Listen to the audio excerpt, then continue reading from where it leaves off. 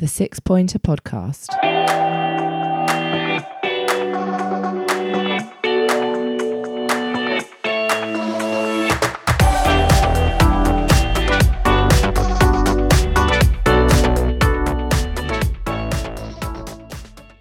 Hello, we're doing the 6 Pointer Podcast. Today we're going to talk about Palace losing. Yes, unfortunately we are. Crystal Palace at home today to Liverpool, and we are here with you for pretty much immediate post-match reaction. Slightly delayed after a brief drive home from Selhurst and brewing a cup of tea. But yeah, it was a 3-1 defeat at home today to Liverpool. As always, myself, Matthew, and my brother Luke here to reflect on the game this afternoon. Slightly early kick-off today, 2:00 on a Sunday, which I suppose is, do you think it's the better of the kick-off games on a Sunday, 2:00 or 1:30 or sort of. Well, it's nice, like you said, Mo. It's nice to come out the ground. And it's nice and light. It just would have been nicer to come out the ground nice and light and with a point or three. But there we go. We had a few things go against us today, but. Hey, that's football. Yeah, we did actually, didn't we? It was an interesting game. Definitely a game of two halves for Palace, that's for sure. As always. Well, it kind of comes with a football territory, doesn't it? But yeah, a few changes going into the game. Gaeta came back into the side in the place of Butland. Schluppy came back in. I'm not going to pretend I can remember who came back in for actually. Mateta started, didn't they? After being dropped against Brighton. And obviously Ayew was back on the bench after his AFCON duties. So yeah, it was one of those sort of games where we I felt the first couple of minutes we actually started quite well. High press was on, and then Liverpool had a sort of quite a lot of the ball, and it took 7-8 minutes. One of those corners they had, two corners in quick succession, and the second one of those resulted in a goal. Yeah, I mean, we've much maligned Palace's defending from corners this season, and it's often been the case that it was like the second phase of play after sort of the first corner come in. But look, I can't. You can probably look at the marking. I mean, must admit, I've not seen it back yet. I assume it was either Anderson or Gay that was marking Van Dijk. But yeah, bullet header, great movement, and. Yeah, I can't have too much to complain about that. You've got to appreciate that was a great goal and good movement. But I'm sure that if you looked hard enough, you could find some fault in Palace's defending there. But yeah, a bullet header really, and probably unstoppable really, to be fair. Yeah, it's one of those ones where Van Dijk is such a unit that all it needs is for him to get free in the box, doesn't it? And he's gonna be yeah, and it looked like that's what happened. But as you say, not having seen it back, we can't say. Listeners, you'll probably have had a few different angles to see it and dissect it rather than we have. But yeah, and then kind of the theme of the first half continued, didn't it? Palace trying to play out from the back, the crowd getting quite frustrated with that. It just seemed we didn't want to go to a plan B. And 32 minutes in, the ball drops to Oxlade-Chamberlain at the back post, and he smashes it in, and it's 2-0. And Palace are a long way away from being anywhere near in the game at that stage, right? Looks game over, I felt. You have to wonder why he had so much space at the back post, but it was a good ball to find him, I guess. But yeah, he did seem to be in acres of space and had the chance to take a touch before finishing it. And yeah, like you said, Matthew, I think we were inviting pressure on at times, playing out from the back with a high press from Liverpool. We were struggling to get out of our own first third of the pitch. And I think, like you alluded to during the game, in the second half, Liverpool switched it up and they started going long, and you just hoped that Palace would have done that with 6'4" Mateta and 6'3" Edouard on the pitch, even just once or twice, just to mix it up a bit and perhaps get Gallagher and Elise off them. So if they win the ball, at least when we're sort of 10 yards further up the pitch, I guess. But it's sort of.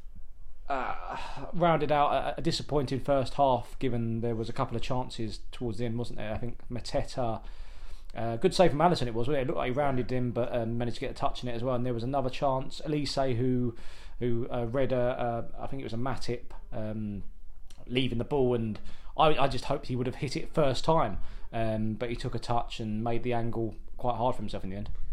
Yeah, I think he thought he was going to have the beating of him, didn't he, when he took him on, and unfortunately he didn't give him much space. And it was. I think those were sort of flash moments at the end of the first half for Palace when they did come back into it, but it wasn't until the second half we actually saw as you've alluded to, Palace changing tactics somewhat and going longer. Yeah. It wasn't long ball, it wasn't Wimbledon style, was it? But it was exactly as you said. Liverpool had the sort of sense and maturity to do that in the second half that Palace didn't in the first. And we were much higher up the pitch. We were in front of our halfway line rather than our box, which was the case for most of the first half.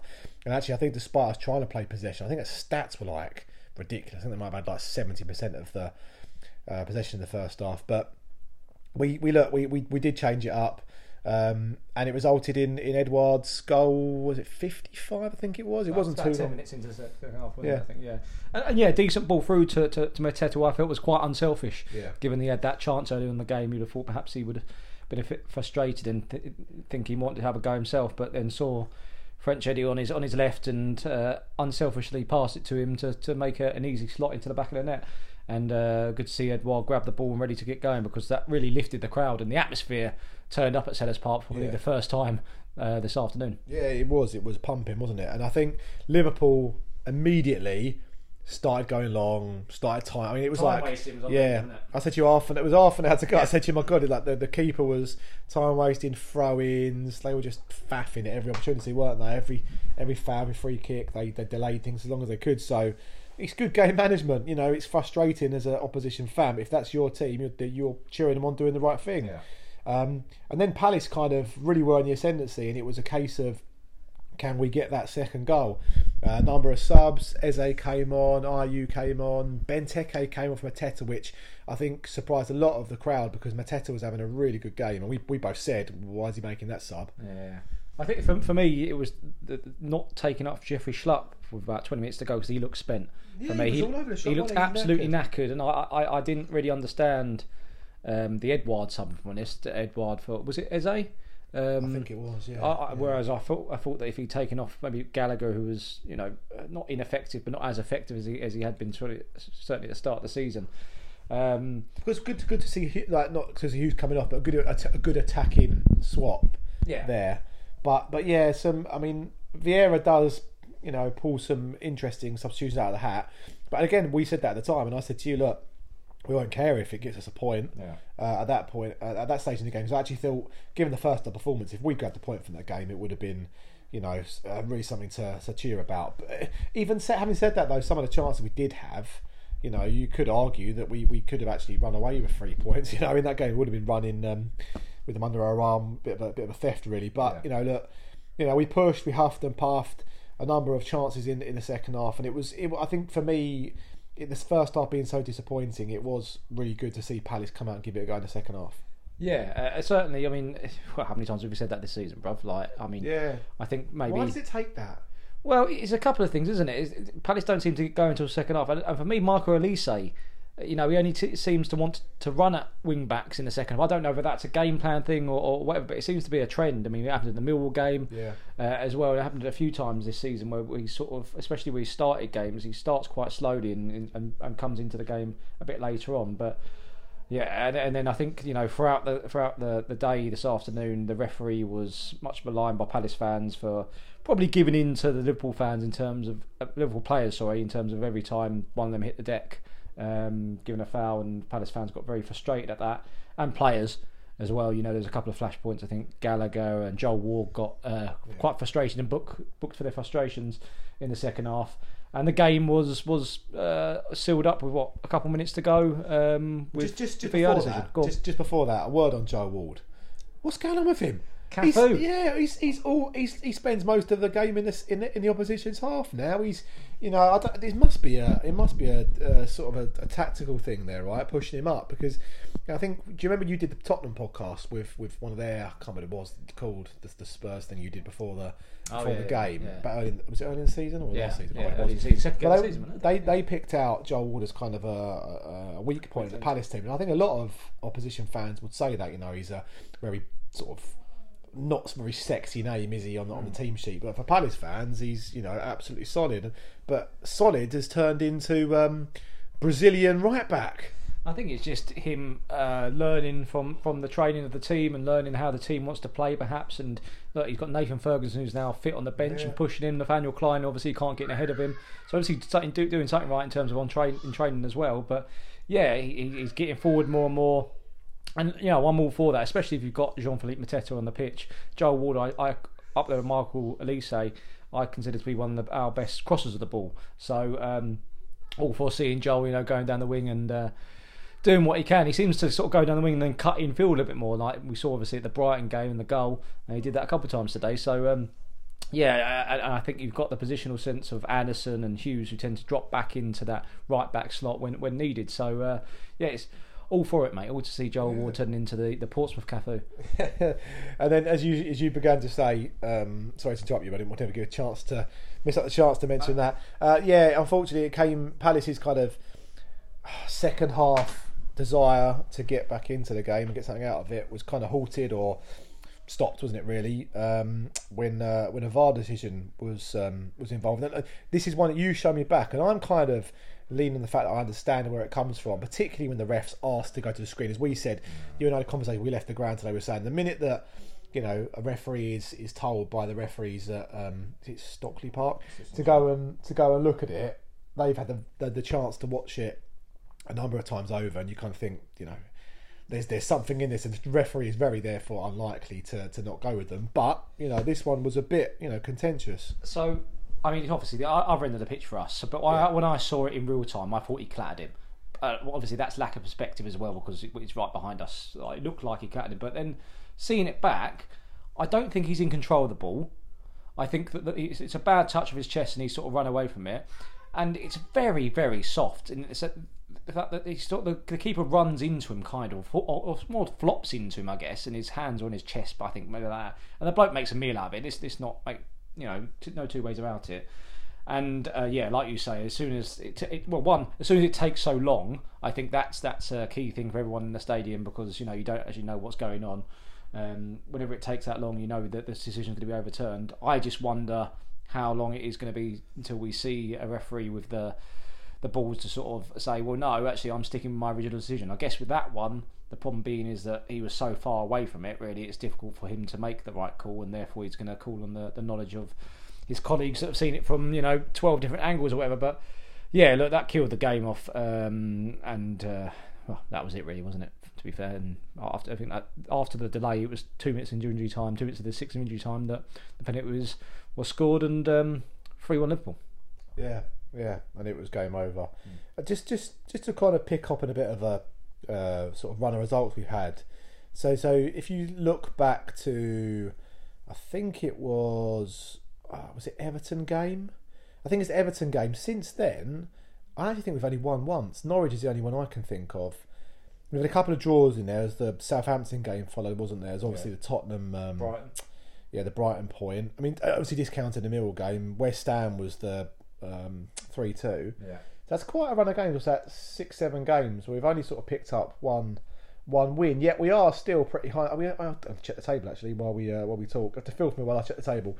But I think we're kind of mid-table and pretty safe mid-table, right? I think we were like 10 points or so for the relegation drop. But if you look at this where we were this time last year under Roy, I'm pretty sure we had more points this time last year. It may have done. I think. Look, I mean, I think the comparisons between this team and Roy probably need to stop now, because it's a completely different team, isn't it? So that's difficult to do so. And the man wasn't given any sort of backing whatsoever. Well, that's not true. He was given some backing, but nothing near enough. Like no, exactly. So it's difficult to compare the two. But yeah, no, I think the problem being, or maybe the good thing in this season, is that for anyone who watched the Watford Norwich game, we know that was such a low quality game. There are some bad teams in this division, and I think Palace are pretty safe. And with this inexperienced team, inexperienced manager, inexperienced players, that even though that Mark Gay, who we call the Rolls Royce, it's hard to believe that he hadn't played a minute of Premier League football before he played for us on the opening day of the season. It's going to happen. You're going to have these inconsistent sort of runs where you go on sort of a couple of wins, a couple of losses. It's going to happen. But no, I don't have any fears of Palace in any sort of relegation trouble this season, to be honest with you. I think we'll be fine. I think mid-table would be something that we could really celebrate. Given the fact that start the season I would have snatched around for 17th position. Absolutely, I think we've probably we have got a run of games now where looking ahead we can pick up some points. We've got Norwich in there, Brentford in there, Burnley. I think Wolves as well as obviously the cup game against Hartlepool, which I hear is a sellout, which is absolutely brilliant for Hartlepool because Palace subsidising. Yeah, so that'll be a really good day. Just interesting, isn't it? The comparisons, and like you say, it's a very different team, very different sort of circumstances that the club has had to manage under Vieira, and I think we couldn't ask for it to have gone much better, really, given everything that's gone on. So full of praise for what he's done and his team there. But a shame that we kind of very nearly came back into it today, but it was a VAR decision that kind of ended things for us, and it would have been interesting and very exciting, particularly for the neutral watching that game, to see if Palace could have had the last 5 minutes or so to get back into it, but it wasn't to be. I forgot to do the intro, so I'm going to do it now.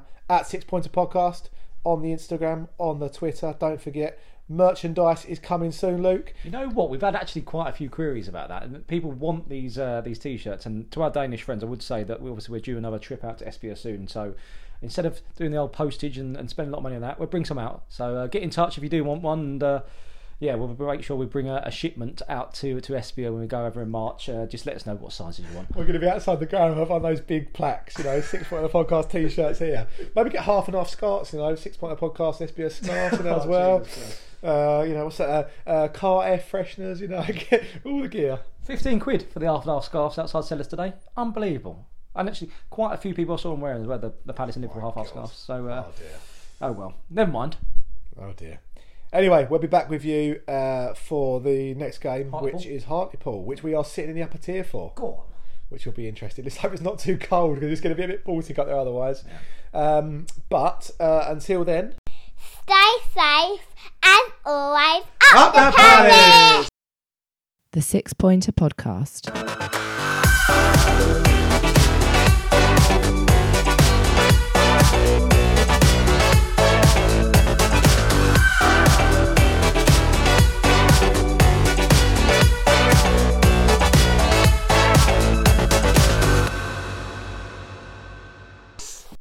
We